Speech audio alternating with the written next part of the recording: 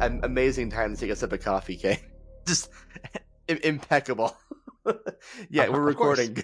Well, you want me to be alive and energetic and excited as we launch into this second Q&A for the super exciting and epic to discuss the finale and the second half of Bella's Comet, aka Hell's Crater.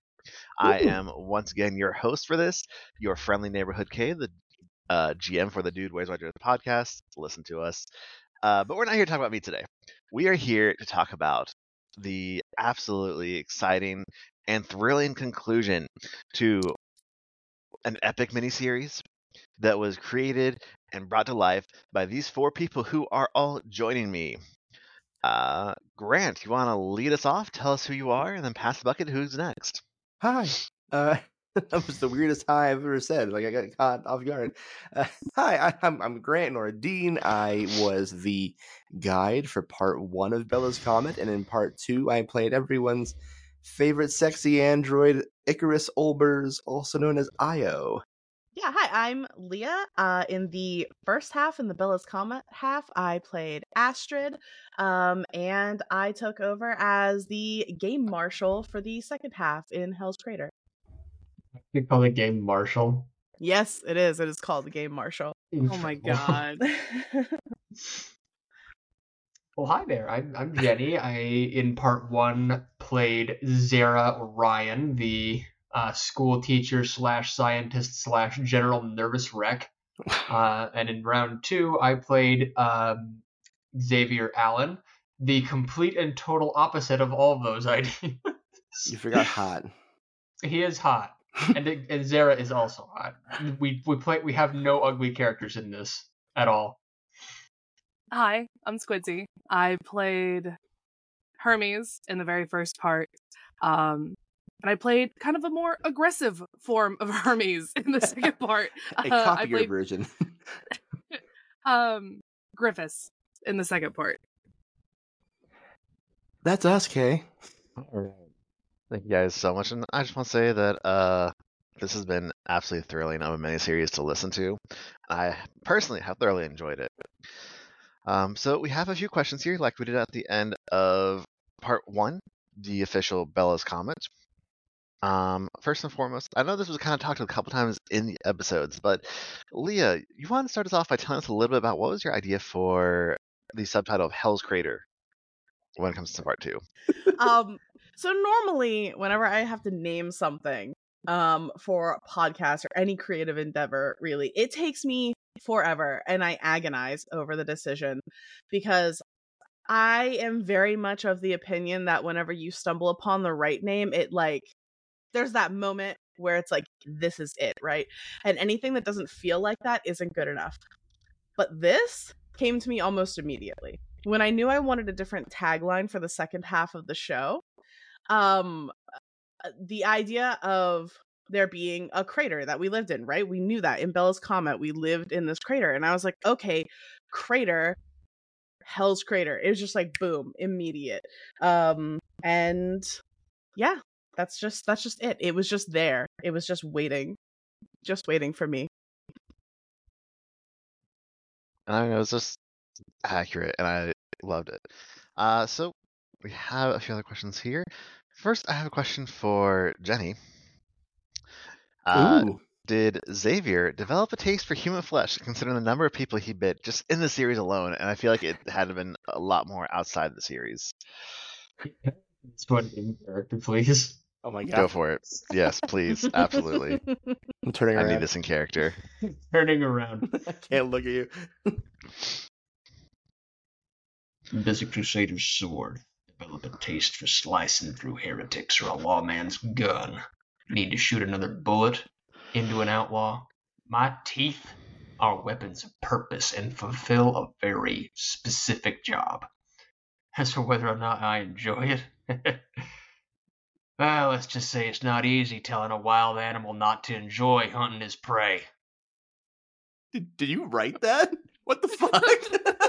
I was so excited for that prepared question that I for this actually question? made Xavier answer this question for us. Jenny's peeking in the Love it. Discord. It was awesome.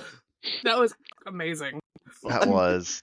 Once more, my I had to ask penchant that for one writing first, one-liners so I saw comes your through. reaction. It was like it was more than one line. That was like a whole fucking monologue. At least one of us is prepared. A+, Jenny. A+. Yes.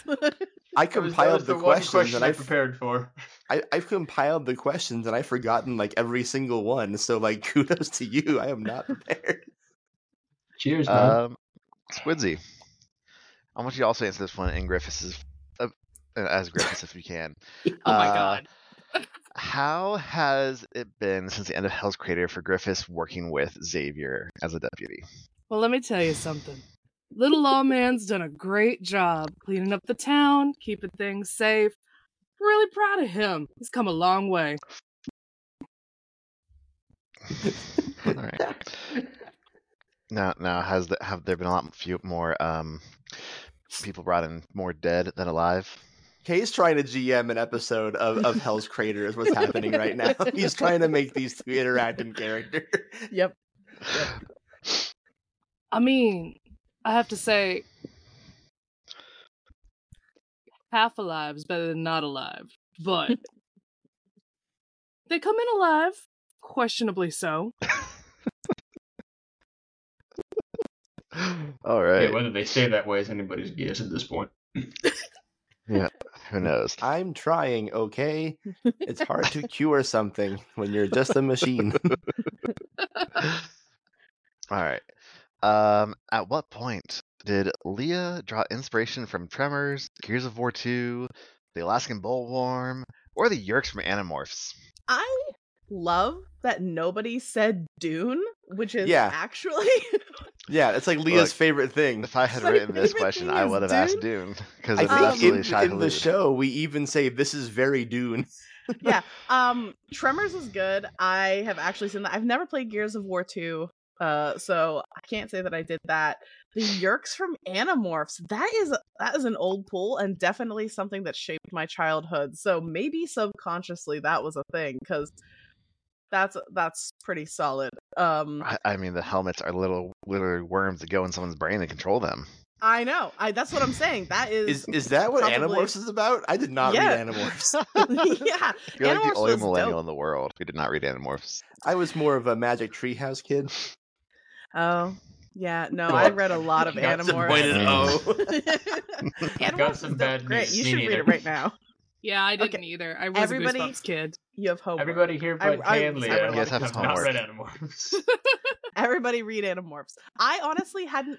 It's weird that this came up again because Kay and I were just talking about Animorphs the other day, and it didn't dawn on me that this is probably where I got this idea from until you asked the question, and I'm like, oh shit. And I'm over here like, as soon as you told me what they were, like, oh, that's in my brain. Like, oh, that's what they are.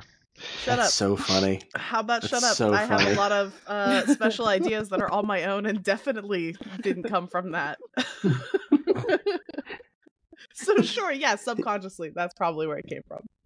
You hear that question asker? Shut the fuck up. Shut the fuck Ouch, up. vicious. What are you, Wait, a cop? Kay, was that your question? I definitely added the Yerks from Animorphs on there. Yes, the rest of the question came Perfect. from someone else. Perfect. That's I know who the someone else is that asked the other questions, and I think I sent Kay a rephrased version of it, but he just kept the original anyway. Well, no, see, there are two different questions along this line because the follow-up on this one is what were Leah's inspirations for the setting and enemies? Oh, Dune. They're both in the Discord. sandworm Haha. is Dune. Yeah, the sandworm is Dune, 100%. The rest of it and the cult and stuff, like, it was definitely, honestly, I didn't know that it was Animorphs, but you're right, it was probably Animorphs.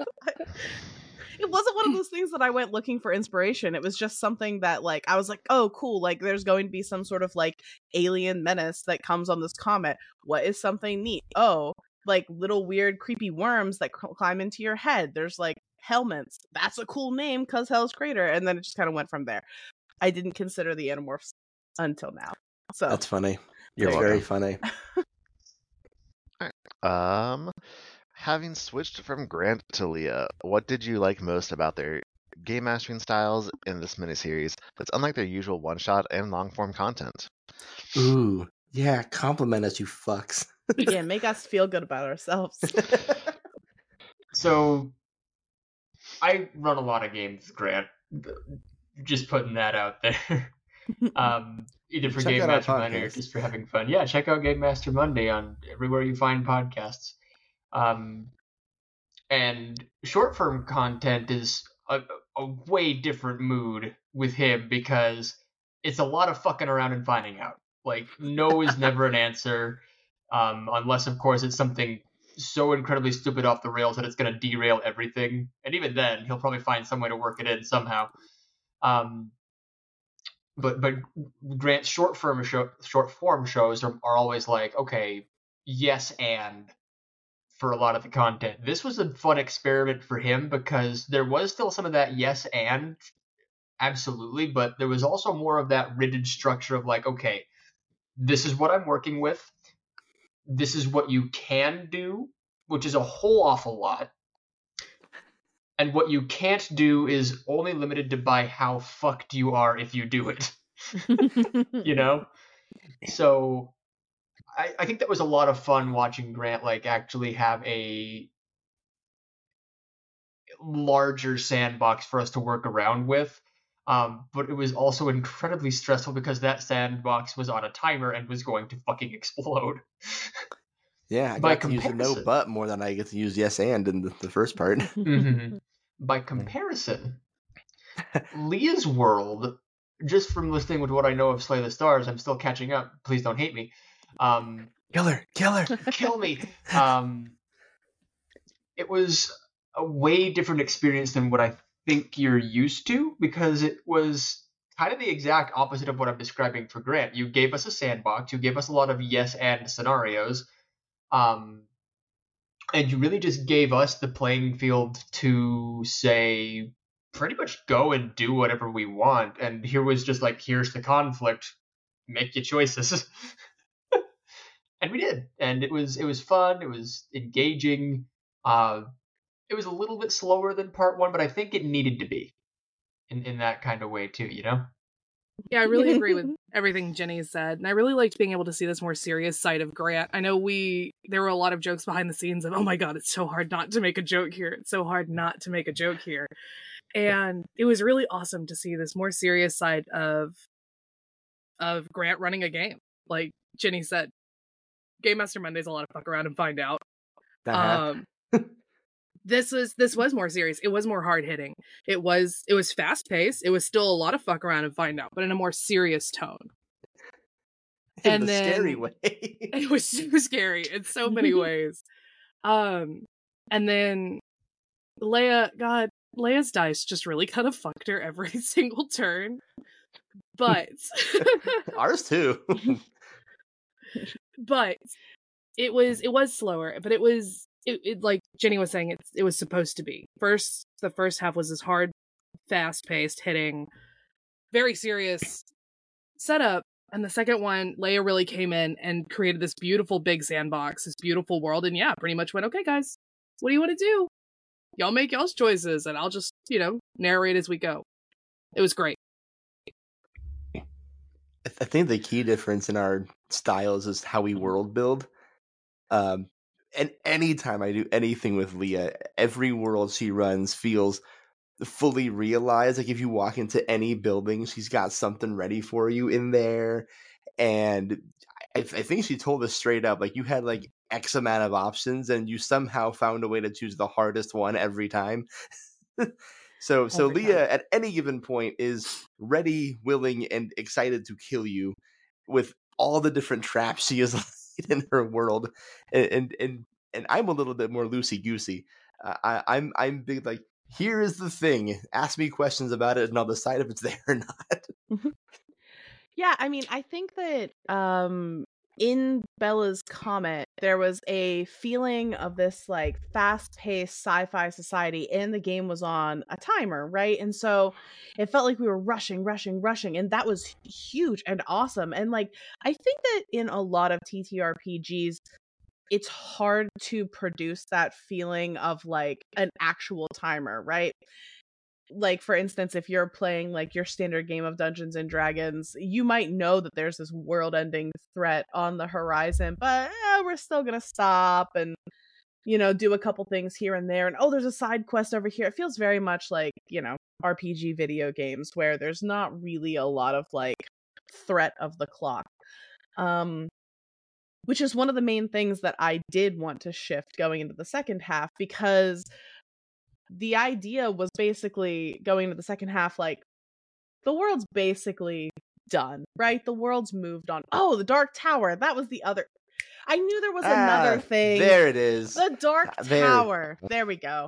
So yes, the world has already moved on, right? Like these horrible things have happened and you can do what you want to try to fix it, right? And so I did want it to have that feeling, and I'm glad that came across. Of Bella's Comet and Hell's Crater, who was your favorite NPC and why? And we're going to start with Squidzy this time. Oh my god. I have to remember all the way back to Bella's Comet to think of my favorite NPC. Impossible task, truly. Oh my gosh. I gotta think about 2 months ago. I know, gosh. So, my favorite NPC, honestly, was the guy who, with the needle fingers. Hey, yeah. Who did the fake ID for Hermes. He was so cool. He was like just a random, let's just make a guy real fast kind of a thing. But he was Me so Googling cool. astronomy words on the fly. He was honestly my favorite NPC. The image I had of him was cool. And I know like Venus is also in the top, but really this one-off obscure little NPC had to be one of my favorites. It's always the one you don't plan for. I really like the old deputy, the one that Xavier first runs into, like in the That's what I was gonna say. I love that guy. Like, I feel like you planned for there to be a deputy, yes, but I don't think you planned for him to get in quite such a stressful situation in the first 10 minutes of existence. 3 times. No. He met every single player character, and they all came with a very different energy, and he wasn't ready for any of them. He was not. He was very much me playing like, what would I do in this situation? So funny. I love the deputy so much. The original love deputy. that He didn't guy. even get a name, did he? No, I don't think I named him. I don't think anyone asked him what his name was. Nobody asked him what his name was. NPCs who are just trying to do their job are always the funniest. It's Graham's favorite bit. It's so funny. Like, because Xavier comes in, like, if you don't move, I'm going to kill you. And his main concern is, they're going to fire me, man. Fire me, man. So funny. Oh my gosh.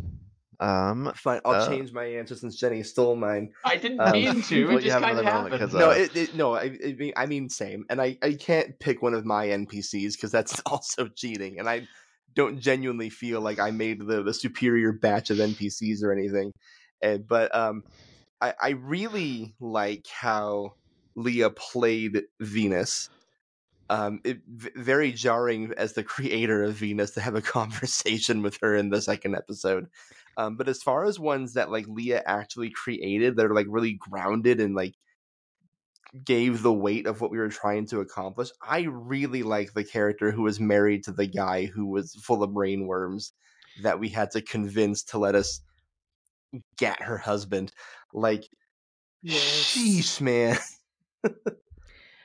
I'm sorry for that, not really, but I'm not. Legitimately one of my favorite parts of the whole series, because like it gets the weight across of what these people are actively dealing with.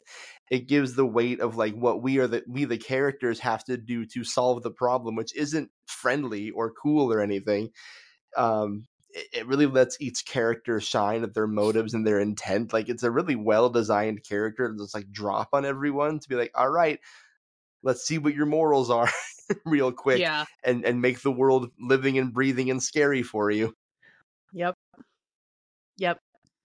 I have 2 that I'm going between. Okay. I'll just say both of them. It's fine. I really enjoyed Sedna Saris. I liked that she gave not only Hermes a chance to kind of show where Hermes' motivations lie, right? Like, Hermes was able to be like, hey, like, maybe we shouldn't have this conversation in this jail, but I am interested in what you're throwing down, right? And then the whole confrontation that came later when Astrid revealed herself and that all went to shit, and Hermes was basically about to be gang initiated to kill the cop in the back room. It was about there was no about It's to true, be. it's true. You know, even in that moment, Hermes wasn't mad at Sedna, right? Like, she understood Sedna's motivation and was more mad at Astrid for making that stupid phone call to what's her face? I'm failing on this Eris. name. Eris Eris. Palomar, who was my second favorite NPC.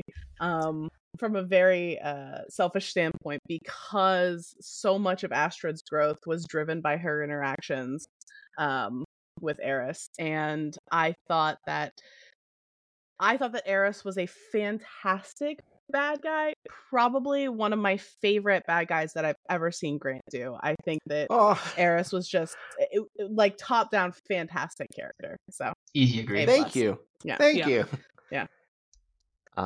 So kind of similar to the one I asked earlier, Squidzy, since Griffiths had become a sheriff, have things changed for the better? For example, were there still public executions, etc.? All right, Of course Squidzy, there's this is still your chance to talk about your ideal government. Yep. Lay it on us, Squidzy. I mean, I feel like there would still be like public executions and hangings and stuff like that. You know, given the area they were in, there was no changing that amount of people that quickly. As things have changed for the better, I mean, it depends on who you ask. We're asking you, Griffiths. How do you feel? Griffiths thinks it's great. Griffiths thinks it's No great, notes. but for the other people, it depends on who you ask. You know, things might have gotten a little more lax, depending on the crime. You know, we don't chop fingers off for stealing bread. Damn, Hell's Combo is real Old Testament shit. Yeah. Listen, I think that what Hell's Crater sort of, the whole idea was that it became like way more barbaric, but when you're dealing with so much shit from the outside, it almost has to be, right? Like, there's not as much wiggle room because you just don't have time to deal with nonsense. People have to fall in line because we have to be this united group because there are worms trying to eat our brains, okay? So if I can't trust you as my neighbor, then you got to get out. Whether it be you get out permanently because I've killed you, or you're banished and you go away. Get out of this mortal coil. Go into the dark. Xavier put the Wild in the Wild West theme, and yet he has a soft spot for his sister. What was your inspiration for this? So, I have this bad habit with Game Master Monday wherein I have an much older idea from eons ago. And I said to myself, what if I remixed this idea, made it cooler, made it better, made it more self-actualized, and then made a character for this show? So Xavier still is an original creation for Hell's Comet and Game Master Monday as a whole, but he did take a lot of inspiration from a much older character that I had back in my brain back in high school, where there was just this extraordinarily antisocial, just angry human being who hated the entire world, but was given the charge, you have to raise your sister right. And I think that kind of ended up becoming Xavier as just a whole, is like, he's not a friendly human being. He's not even a human being.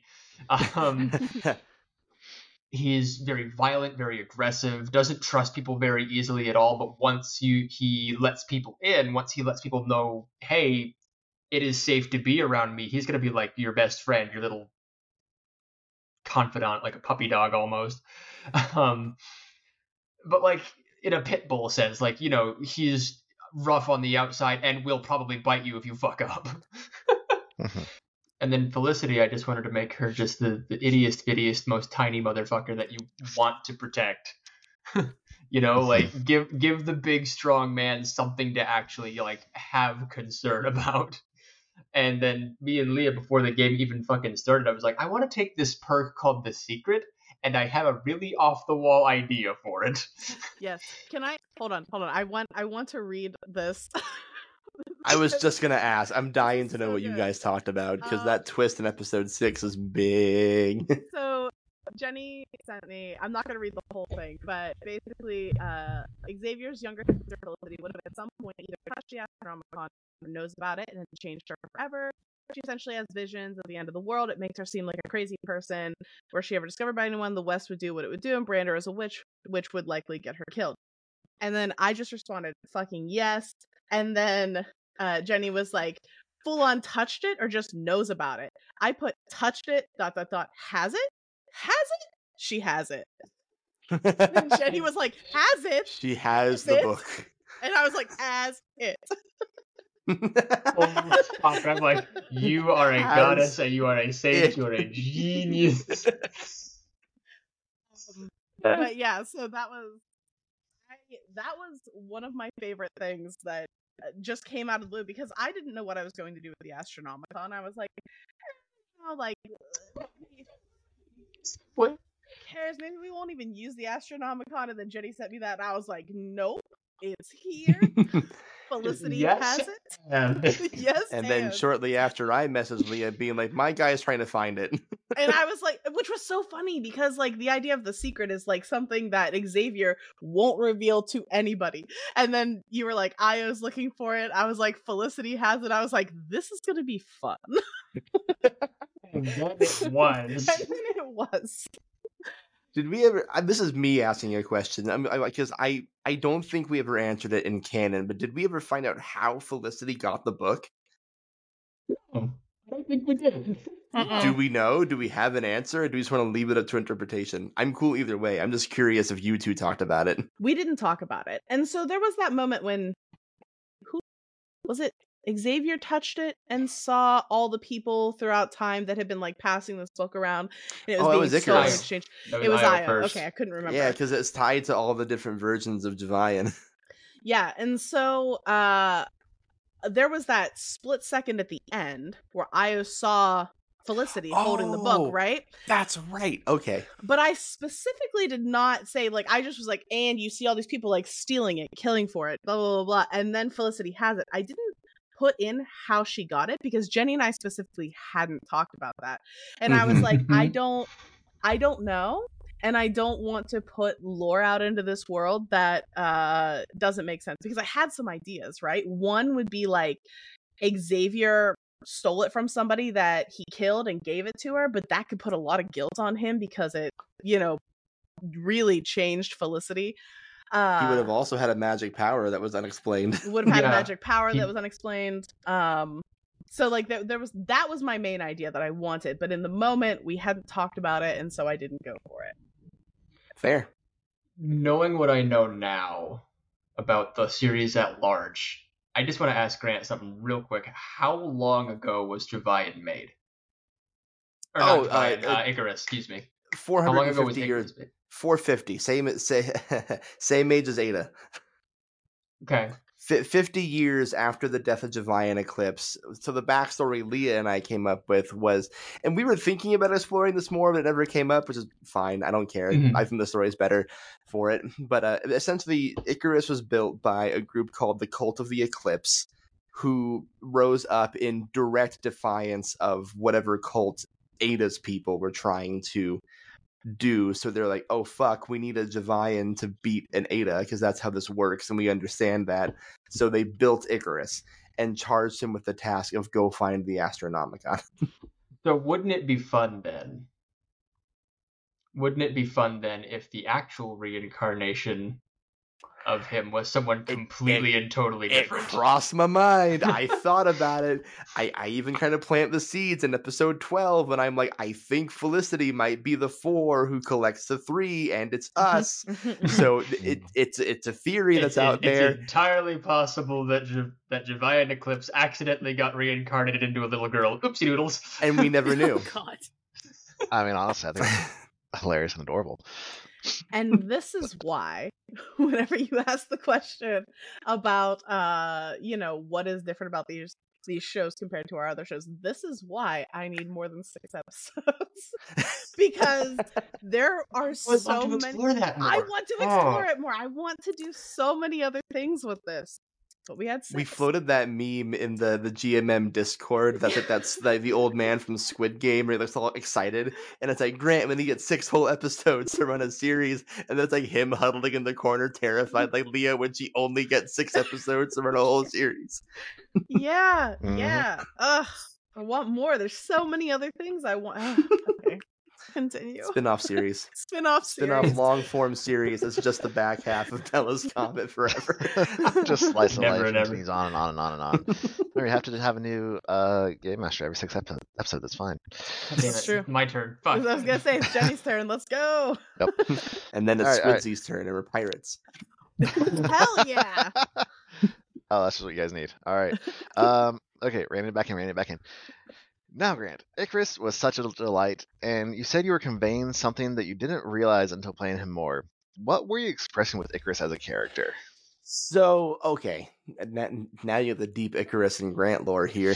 So, I initially created Io with the intent of him fulfilling the mission, kind of being like, a religious type, and chasing that as far as I could possibly chase that. I wanted him to have a faith crisis. I wanted him to really try and reconcile with what quote unquote worshiping this man he's never heard or seen is like. And the more the world unfolded, the more I was like, okay, it doesn't make any sense for Icarus to have no fucking clue about this guy, because he has a mission and he's a machine. He can be loaded with information and all this stuff. So like I was just kind of playing him straight for like the first 3 episodes. And towards the end of like episode 3, beginning of 4, when everyone starts having their heart to hearts as characters, it suddenly clicked in my brain where I was like, oh, I am playing Icarus as if he was the religious figure I always wanted in my youth. Someone whose main goal is only to do good and be good with no ulterior motive. And that was when the idea of Icarus's ulterior motive, i.e. get book, started shedding. And it honestly, the kicker for it was when Leah said, this man is turning more human. He's becoming the deity that's in your religion. And my Io brain, and also quite frankly my Grant brain, was like, oh fuck, I don't want that. That is a scary thing. So that's when I was like, I have to figure out who Io is outside of Defiant Eclipse, and so does he. And that's when you start hearing me say the mantra, do the most good for the most people. And then as I started saying that, I'm like, fuck, that's all I wanted out of religion in the first place. So there you go. That's what happened. Io became the bishop I wish I always had. That's all I wanted. Mm-hmm. I mean, you did a great job with it too. It's just Thanks. I agree. Ah. I want to interject here that when Grant was coming up with a character for the second half, I said to him, like, I think that you should play some form of Javian, right? And he actually initially kind of like pushed back against the idea a little bit and was like, I don't know if I want to do that. I don't know if I want to bring this character into the second half. And I am so glad that you chose to do it, because what a fucking character, honestly. Yeah. No, it was so the right much fun. move. Leah's smarter than I am. No. No. Well, I pushed back on it initially because, like, I don't know, in the back of my head, it was like, that feels like such a narcissistic move. Like, I don't actually want to play in your world, Leah. I want to keep being in mine and make my own original OC from the first part. Thank you. Javian the Hedgehog, if you will. So, like... So, but I will say from the get-go, Leah and I both knew. I read the Savage Worlds book, and it was like, oh, there's a preacher class. Done. I love playing clerics. Oh, I can be an android preacher? That's so cool. I'm doing that. And then it was just trying to figure out, why the fuck is there an android preacher in this town? And the thing that made the most sense was a Javian Eclipse cult built him. Mhm. Which is so sorry, I'm excited. It's good. It was a Again. good idea. It Leah was was such a right. good idea. No, you did a good job. This is all the praise for you. Good job, Grant. Thanks. Well, and I think it led to this really cool storyline of Io discovering he's not Javian. Yeah. Mm-hmm. You know, I really liked the moments where it was, you're not Javian, you're Io. What is Io Mhm. gonna do? Exactly. This is a deep cut thing that maybe only Jenny will relate to, but there is the main goal of the church she and I grew up in, Mormonism, more than anything else. The goal of that church is to become like God. Like you are living life on earth as God practiced, and then one day you will die and you will continue to live, and eventually you will be the God of a different planet. So when Javian is told he is turning into Javian Eclipse, the alarm in my brain started going off like danger, danger, Mormon doctrine, we're in danger. And that's why it was initially scary for me as a person, and then it's like thinking, okay, does Io want that? And Io in my brain immediately is like, no, I do not want this. This is not who I am. Leah, you picked up off Grant. Did you find it easy or difficult compared to starting from scratch? And what was your favorite situation to put the players into? Ha! Ha! That's a good question. I thought, okay, so I don't want to say that I am a lazy game master, but I don't think anybody would accuse you of that.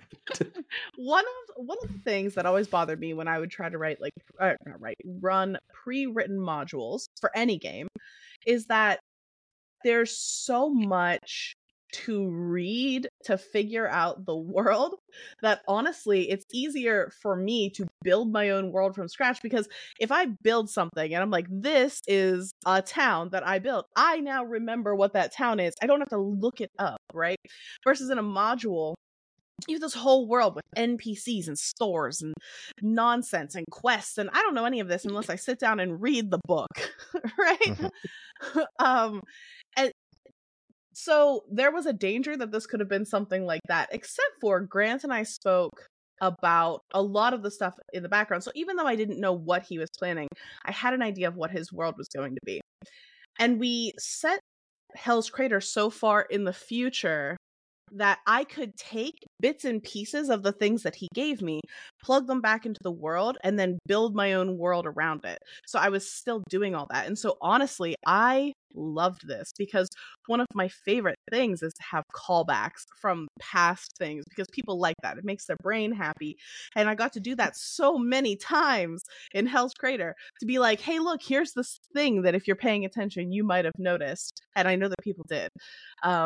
So no, I didn't find it hard. I fucking loved it. What was the second half of the question? I got too excited. Favorite situation you put us in. Favorite But situation. can I just say with callbacks though? Yeah. Last episode, the moment I geeked and lost my entire fucking mind was when you told me that Xavier and Felicity live in a broken down police station. I fell out of my goddamn skeleton. That was Jenny's idea. And I was like, so good. done. All so me, fucking baby. good. Yeah, that was so all fucking Jenny. good. Mhm. Genius. Loved it. But yeah, my favorite situation, I have two answers here. One because I think it was really good for the players, and one because I had a lot of fun.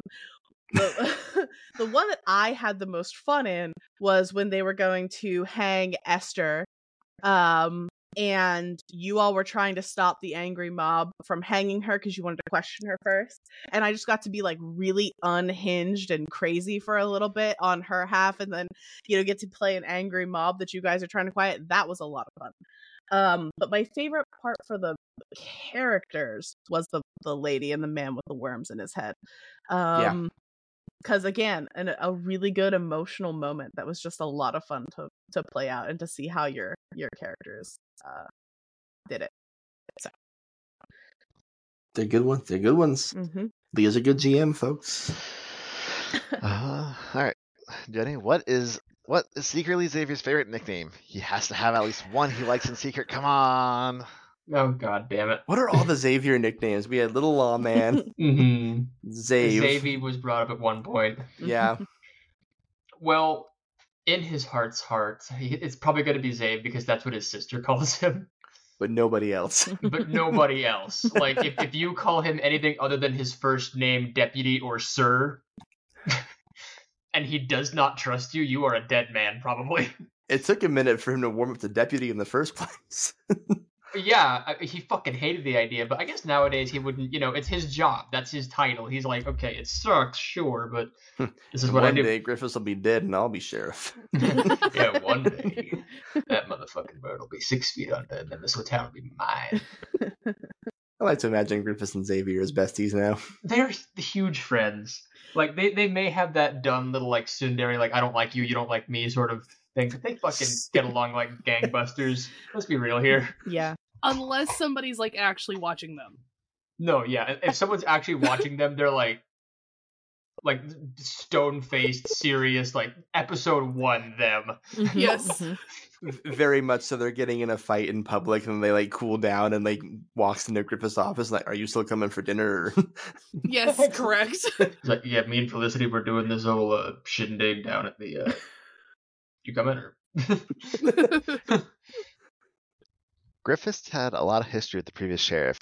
Did she ever truly want to be like him at one point, or was that simply brought upon her? That was 100% brought upon her. 100% brought upon her. Never once wanted to be sheriff, never once wanted to settle down, never once even wanted to stay in the same town. In Griffiths' head, okay, this is the last job I'm doing for the sheriff, and then I'm getting out of town for a couple of months, and then I'll come back and see if there's any more jobs. It's the last one. I gotta escort this preach out of town. Perfect. That's a perfect job. It gets me out of town, gets preach out of town, gets, me paid. It's cool. So that was 100% brought upon her. You even have that really great moment to yourself. I forget if it's episode 3 or 4. I think it's 4. I think it's after the stampede where you're just like cussing out the sky and spitting on the ground. Yes. You finally got me a job. So good. Yeah. When Icarus started to become more human, was that exciting for him, or did it feel like he flew too close to the sun? The second thing, for sure. Man, it was really funny because I did that whole speech about like him kind of wanting to be human in the 3rd episode, talking about wanting to like harness the power of the sun and hold it and stuff. And then it started happening, and it was like, oh, it turns out I didn't want this at all. Actually, now that it's actually happening to me, and I have to eat an egg, I am having second thoughts. The eating scene. So good. Hey, shout out to Prince again, who does all the art for the show, but also does fan art for the show. Prince drew this really great sketch of Io eating an egg. Like inserting a floppy disk into his mouth almost. Yeah, what did I say? Like he was like putting a CD in there or some shit and like swallowed it like a bird. It's so weird. Such a great mental image, though. I'm full of them. Give me a moment to just describe shit like other shit, and I'll do it. So, Ada Aquarids gets a chance to repair her broken friendship and rebuild society in direct contrast to this almost indifferent tyrant she used to be. Do you all truly believe she deserved to get what she wanted in the end, considering the world of Bella's Comma she neglected, the police brutality, and poverty? What a loaded question. This is a loaded question. Okay. So let me just preface this by saying that one of the things that we were exploring in the second half here is that, like Grant's been talking about, Io, not actually Javian, a reincarnation, but his own person, right? This was Ada's chance at a do-over. She's not the same person she was. She's a reincarnation of that person who might have more memories because of the way she was reincarnated because of this cult. And so this moment was a chance for me to say to the players, you have a lot of meta knowledge of what Ada was. Are you going to forgive her and give her a chance? Or are you going to kill her? Run with it. See what happens. And there was that fun moment of like, yes, me, Jenny, as a human being, knows what this bitch is up to, but Xavier doesn't know squat. All he knows is there are two cults, both of which suck. Yep. I think I was the only character who had pre-installed Ada knowledge. It's true. Now, to be fair, I have no clue what Leah was going to actually do with Ada. I just rolled, I think, the world record for best roll in all of Savage Worlds history, and empathy to the fuck out of her. Yeah. Yeah. It was crazy, right? Like that role was crazy because the thing is, it's like Ada didn't want to fight the three of you. She fought and died last time. So she's probably not really excited about that. And so from her perspective, you making that giant role and sort of saying to her like, hey, like this is how I think it could go, and her thinking like, that doesn't sound bad. And also, I don't have to fight you and potentially die again. Hell yeah, right? Like let's go. Also, why am I here? Also, why am I here? What is happening? You know that meme where it's like, this is what the presidents would say if they were alive today, and that's just a guy screaming. Yes. Yes. What is this? Why? No! Yeah, Io saw her, a part of his Javian brain kicked in, and I think deep down, even in part 1 of Bella's Comet, Javian Eclipse was always kind of hoping he could get through to Ada. So this was his chance to do that. Also, to address the other part of your question was that, like about the police brutality and the poverty and things like that in Comet's Edge. Oh, yeah, Ada wasn't in charge. Yeah, that was mainly Eris Palomar, right? Sure, Yeah. Ada could have done something about it, and she probably knew it existed, but she wasn't the one doing it, right? She had bigger things on her mind at the time. So while, yes, she, like I said, probably could have stopped it, I wouldn't attribute that necessarily to her. Ada was a symptom of the class struggles of Bella's Comet, not the cause of it. Ada was another rich asshole who lived in the center of the crater who does not think about Comet's Edge. Had the ability, had the power, didn't have the position per se, but yeah.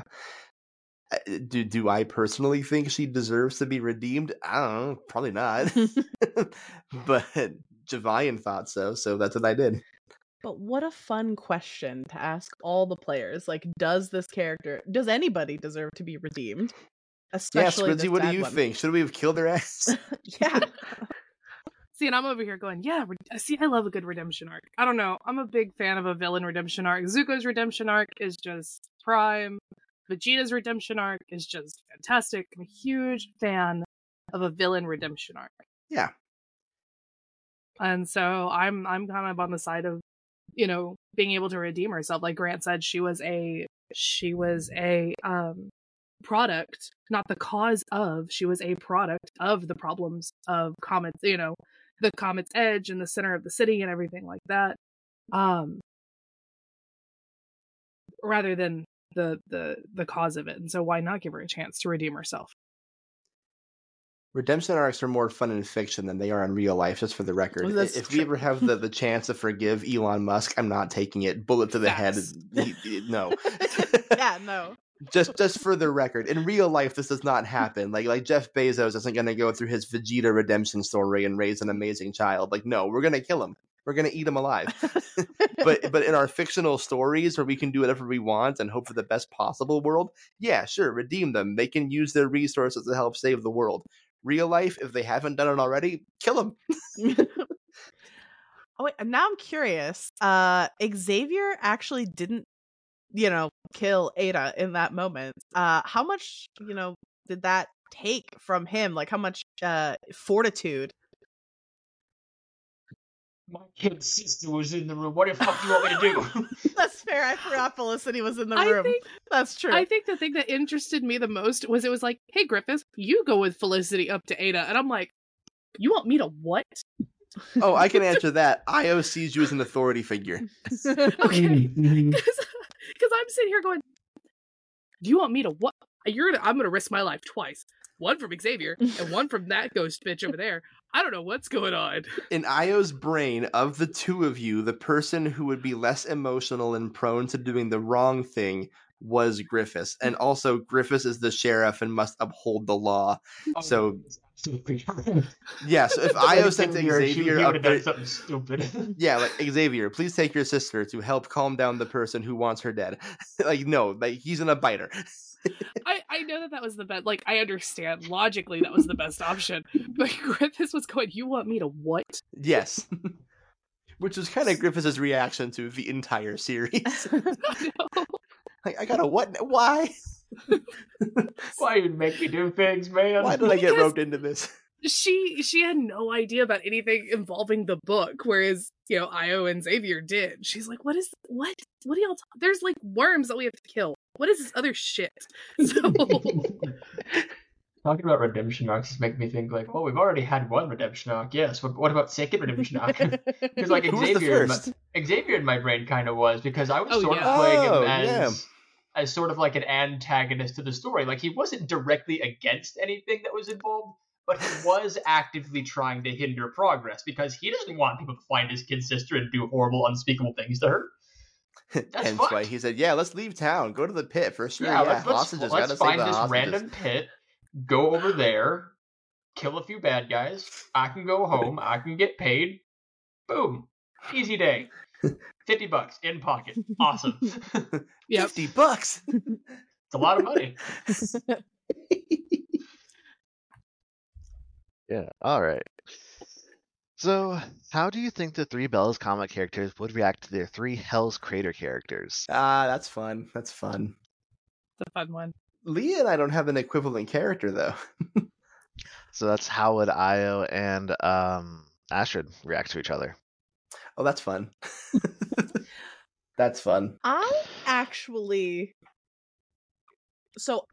think that people were not necessarily playing the same incarnation in the back half that they were playing in the front half. Yeah. And so that is a little up for debate, who was playing whom and what was happening in those moments. To me, it was very much like a mote of possibility, right, out there in the world, because I didn't want to stifle anybody's creativity and say, okay, you're playing your same character, but like change them a bunch, right? And I actually think that there were more parallels between Hermes and Xavier and Astrid and Griffiths. That's my personal feelings and takeaway from all of that. I would personally think that Io and Zara have a lot of parallels, too. I agree with that as well.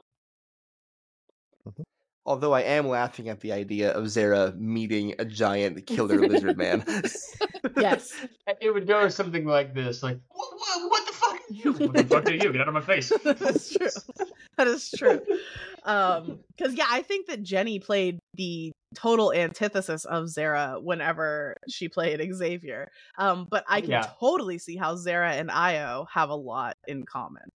They talk about space for hours. Yeah. And Io would have no idea what's going on. No, Io knows a lot about space. He knows a lot about space. Io was given an astrophysicist's brain. That's actually really scary. So Zara would be talking to a reincarnated version of her mentor who she watched die. Oh, that would be fucked up, actually, now that I think about it. Zara would not take it well at first, but then kind of like... That's why I think Io and Zara have parallels, because a lot of Zara was informed by what Javian taught her, right? Yep. And I mean, look at Astrid, this cop who kind of realized what it actually means to try to uphold the law versus like living under Eris's palm. And then like Griffiths, who didn't want to be a cop and then slowly came into that job, realizing like, okay, this is where I can do the most good for the most people. It's interesting. That is also funny to think about Hermes meeting a person who didn't want to be a cop that just became a cop after just dealing with someone who didn't want to be a cop, so they stopped being a cop. Yes. Yeah. I think it's fun. What did what's his face, George Lucas say about the Star Wars, the different trilogies? They were supposed to be like a Like poetry, song it or whatever. rhymes. Poetry. It rhymes. It rhymes. That's sort of what we were going for with this. I was going for with this, I should say. Jenny and I quote that to each other all the time, but like in a in- shitty way. Yeah, like in to like make fun of him. Yes. George Who is did not it a clever cool? man. We just think George Lucas is a hat. Jesus I'm not sure Christ. who is the better option to answer this next one. So I kind of want to get an opinion from each of you. Oh. Who is Jupiter? Leah, you go first. No, that's not fair. You made him. You came up with the name. Well, I think it's more fun if she goes last then in that case, isn't it? Yep. Yeah, I should go Okay, last. okay. Haha. No, I Ha. can. You know what? We can do it this way. I'll set the stage for why Leah dropped that name. Go ahead. Every character that I have named in this show is tied to some astronomical event or something having to do with space or physics. Every single one.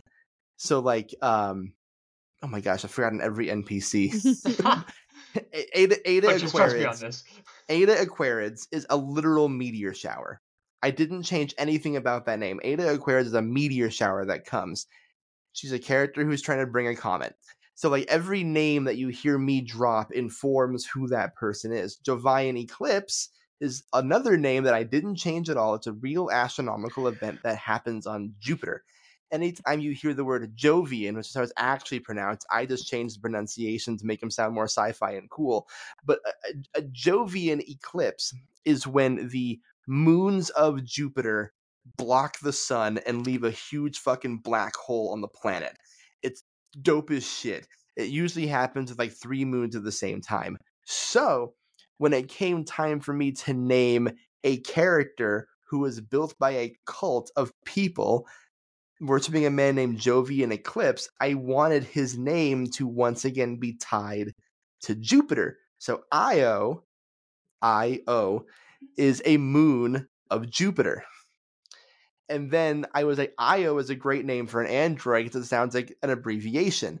And then I was, I'm combing through my brain trying to figure out what that would mean for that character. And I was talking to Leah about it, and we eventually landed on the name Icarus Olbers. Icarus is another moon somewhere out there in the solar system. There's a Project Icarus that NASA was doing at one point. And then Olbers comes from another kind of like astro-theorist that just talks about how we can never really truly understand the universe, how it is constantly changing. And his whole theory was like trying to pin down like mathematics to understand the universe itself is kind of a fool's errand because it's always going to change. It's never going to like when you're observing Jupiter, you're observing a previous version of it from where we're here. Like when you look at stars in space, you're not seeing really a star, you're seeing something that died millions of years ago probably. So that was this Dr. Olbers' guy's whole thing was that like we're never going to understand the universe as is. So when it came time for Leah to come up with other various versions of Jovian Eclipse, one of the answers that you can come up with is a guy literally named Jupiter. If there's a story behind that person, I do not know. That's all Leah, but that's Leah calling back my naming conventions from Bella's Comet 1. Yeah, 100%. This was game recognizing game, right? And just saying like this is what we've been driving at this whole time. These are past incarnations. Here's all the fun things to throw out. I mean, even like thinking from mythology, right? You got like Yeah. Jupiter and Zeus and these things like that, and you can just keep drawing parallels and parallels and parallels. And that's one of the things that I sort of love about this idea of reincarnation is we can just like keep following this down the rabbit hole. So that's it. That's the whole thing. Yeah. Who is that guy? We don't know. It's a name Leah came up with, I assume, in the moment. No, so I had written down some blurbs for that particular monologue because I didn't want to forget whenever I got there, because that is also something that happens. You have these grand ideas and the moment happens and you're like, oh shit, I should have written that down. So I did have that written down. I guess the short answer is Jupiter is another reincarnation of this guy. Unclear when he happened, but he happened. Yeah. Involving the Astronomicon in some description, but we'll never know. Most likely. Could have been one of the Most original likely. authors. Now it's Leah could have just gone. like Googled Jupiter moons and read all those names, and those could be all reincarnations of him, you know? Absolutely. And there's definitely like, and that's all accurate, right? Because the Wheel of Time. If you want to know where all these inspirations, right? Now as they're coming out, it's coming, right? The idea of this like cosmic game, right? Wait. I know. That's my next question. Okay, What did good. the cycle of the book represent? Okay. Great. Here we go. So Kay loves the Wheel of Time, so he's going to enjoy this. Nerd. So the idea that you have Jovian and you have Ada, who are more instead of considering them as the people they are, consider them as cosmic forces, right? And they're sort of going back and forth. That's why you have these reincarnations, and each time this happens, every 500 years, there is a meeting and a fight that is happening here, and one side is coming out victorious, and the way that happens is one or the other, usually Jovian, is killed, right? That is the whole thing. And so when you all, as the players, forgave Ada, gave her the Astronomicon, you broke that cycle, right? And that was the inspiration from the Wheel of Time. The idea of this like cosmic wheel that is spinning, and every 500 years you get a chance to save the world or end it, right? Every time. Boom. Boom. And you broke the wheel. Good job, guys. Now, as the residential Wheel of Time nerd, I want to comment that in the Wheel of Time, breaking the wheel is considered a bad thing. I know, and that was the whole point. So- I know, like, breaking the wheel is a bad thing in the Wheel of Time, but like, and it could be a bad thing here. We don't know what happens. All we know is you all ended the cycle. The Astronomicon is gone. Either you are now in this phase of like constant growth and things are going to get better and stay better until the universe dies a cold or hot death, depending on, your way of thinking, or you've done something horrible and there's now no cycle and things are going to stagnate and die out. We don't know because we only have 6 episodes. Heroes so very rarely get to decide how their stories get told, right? Yes. Okay. Just a couple more questions here. Leah, is Prince and Icarus a canon ship? Yes. No, you know what, Prince? Are you cheating on Shar already? Like, There it is. Maybe it's a polycule. Oh, that's true. That could be. Shar might Well, then be you down gotta with that. invite Rapture and fucking the Titmouse then. I don't think Prince has lusted for those I have lusted that for shrew and that Ratshrew. bird. Yeah, Leah did. Not That's the right. titmouse. No, you're right. Never mind. Not the Cut that. titmouse. My brain's Not done. the titmouse. The titmouse is My crowning achievement in stupid.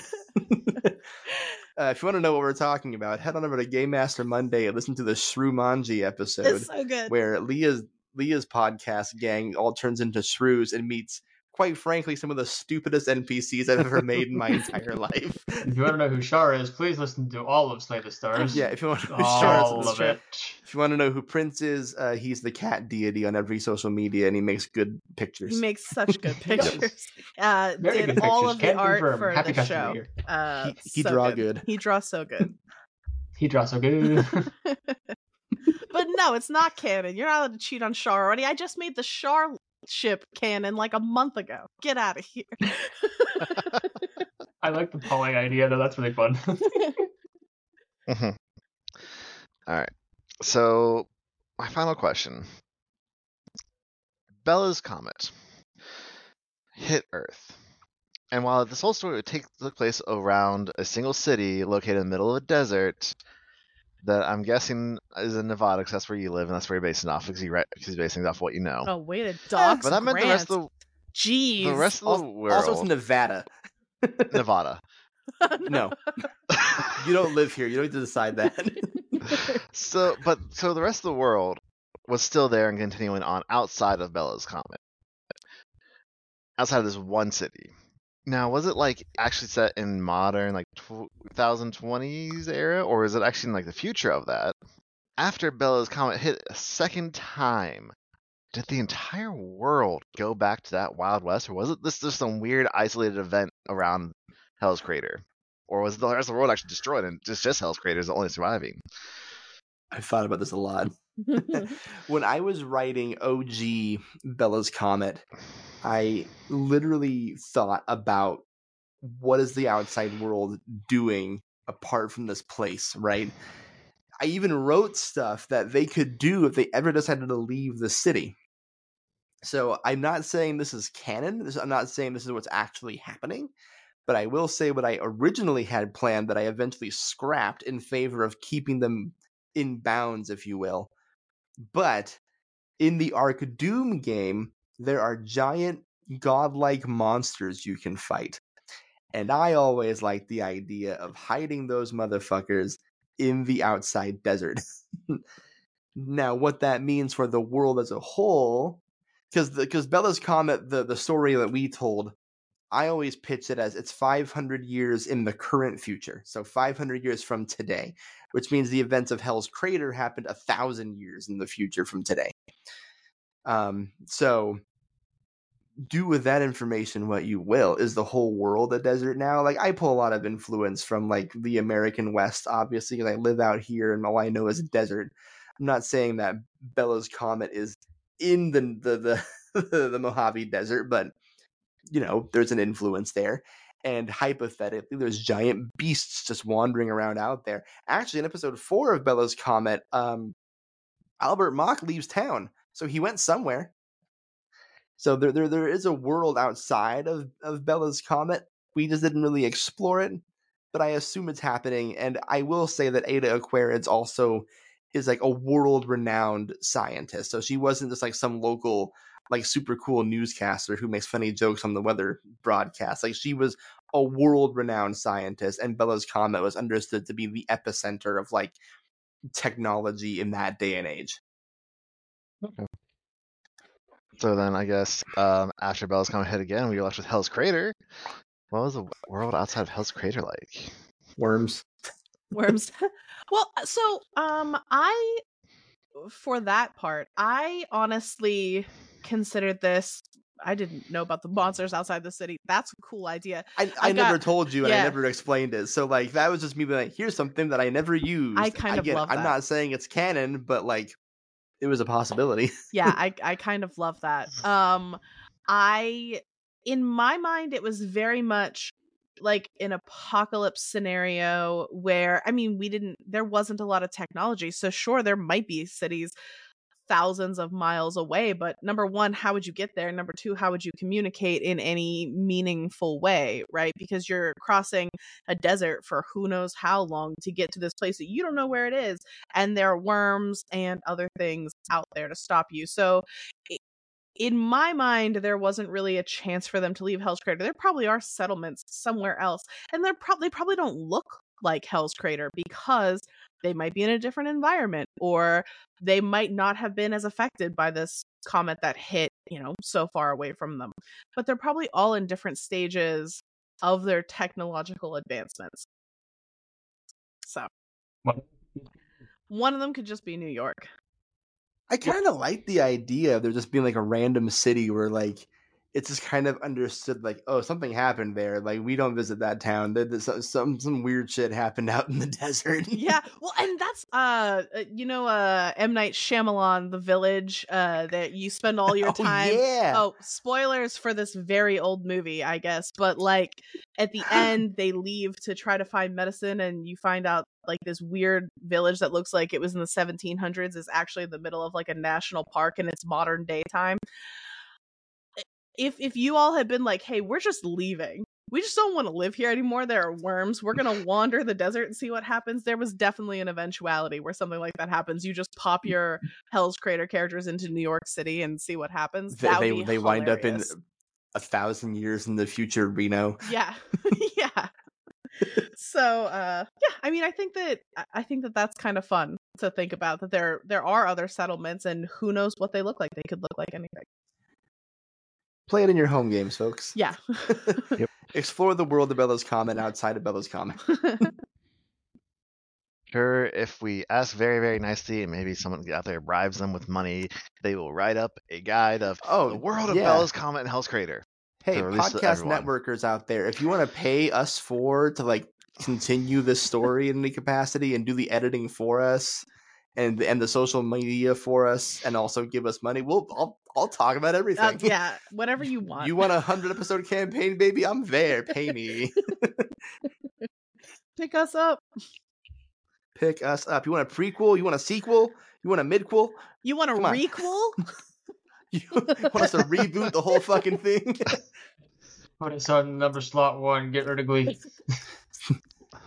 Well, Hey, if they'll you do pay it us, as long we'll as try you and get offer- that girl who Yeah, got they- fired from the Scream movies for a new requel. She's not doing anything, I'm sure. Yeah.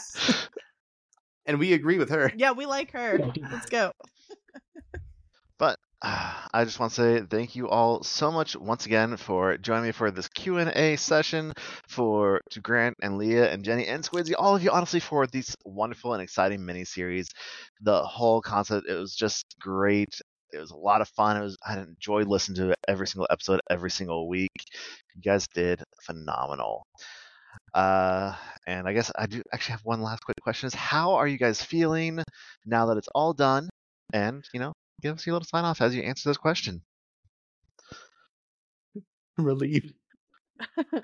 guys, I didn't have to edit anything this week. I didn't have to write anything this week. I didn't have fucking COVID. It was great. I mean, it's bittersweet, obviously. I am excited to have the time to go back to focus on Game Master Monday proper, but this was just like a special, cool thing that I never thought I got the chance to do. So, like, thank you to Leah for being enthusiastic about me pitching this really stupid fucking idea. Thank you to Jenny and Squidzy, who said yes immediately when we asked them. Even though every time I message Squidzy, I always say something to the effect of like crashes through your window, breaks into your home, It's so good. appears it's so in the good. backseat of your car. It's perfect. Thank you to Prince, who made all of our characters super fucking cool to look at and got the Discord all hot and bothered after we posted them. All of our sponsors that played the ad on their shows. I listen. I'm not gonna remember everyone off the top of my dome, but I thanked you on Twitter, so you're thanked. Thank you, Kay, for taking the time to do this shit. Like this was such a cool, unique, really life-changing opportunity for a lot of us, and I'm just grateful we got to do it. Yeah. I would say it is incredibly bittersweet.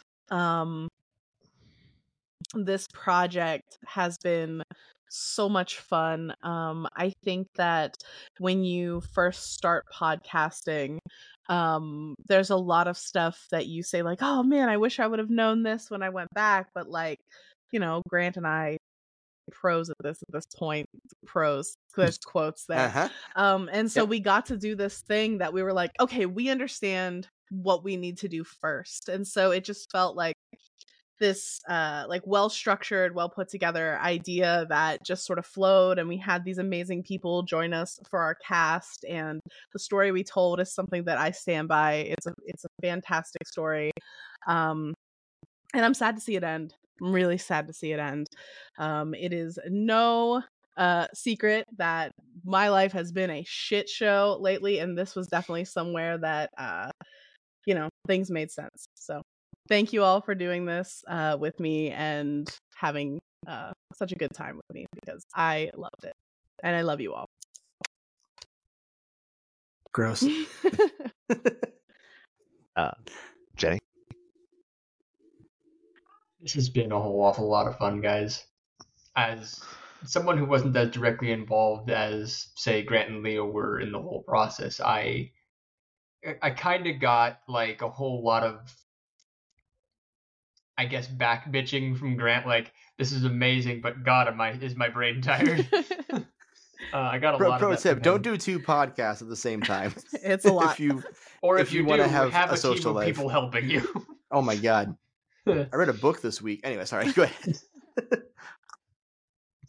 But major takeaways is that even though it was frustrating and tiring, in the end it was just a whole awful lot of fun, and I couldn't have picked a better cast to be alongside the ride with if I tried. Just thank you very much for having me along, and I'm very grateful for everyone involved here and all of our loyal fans out there just listening along and being like, this is the coolest fucking thing I've ever heard. And I was like, I know, it's one of the coolest fucking things I've ever been a part of. So I guess if this tells you anything, just do cool shit with cool people and awesome things will happen to you. Yeah. That's a great takeaway. Yeah. All right, Squidzy. Yeah, it really is bittersweet, and I wasn't on the back end of any of it. I got to sit, I got to play, and then I got to leave. Like, I got to go about my day. We gave Squidzy the red But- carpet treatment. Really, they did. 100%. But it is bittersweet, you know? Because we all knew going in. 12 episodes, that's it. Now, did we expect the cut in the middle and the switch? No. But it was a lot of fun. It was a lot of fun to be a part of the big project. It was a lot of fun to be really in my first short form, long form for me kind of podcast. Yeah, I was really spoiled. So yeah. All right. Well, again, thank you guys so much for having me come in and host. Thank you so much for Bella's Comment and Hell's Crater. Glad you guys finally get some well-earned rest and a good break. See, I'm gonna sleep for a year. This is your friendly neighborhood K, the game master for Dude Where's My Drift, which is where you can find me every other Monday on Twitch at 8 p.m. Eastern Standard Time and on socials at DWMD Podcasts. Signing off, passing the torch off to Grant. Thank you, Kay. Go listen to Slay the Stars and Game Master Monday if you want to hear more of these voices. And buy Squidzy's game Neon Shadows. It just came out. It's super fucking It's good. so fucking good. Go get It's it. so amazing. fucking It's good. Go now. And with that, I think we can officially say that is the end Yeah. of Bella's Comment. Thank you all, and we'll see you in other places as we're never doing this again. Good night, everybody. Bye. Bye. Bye. Goodbye.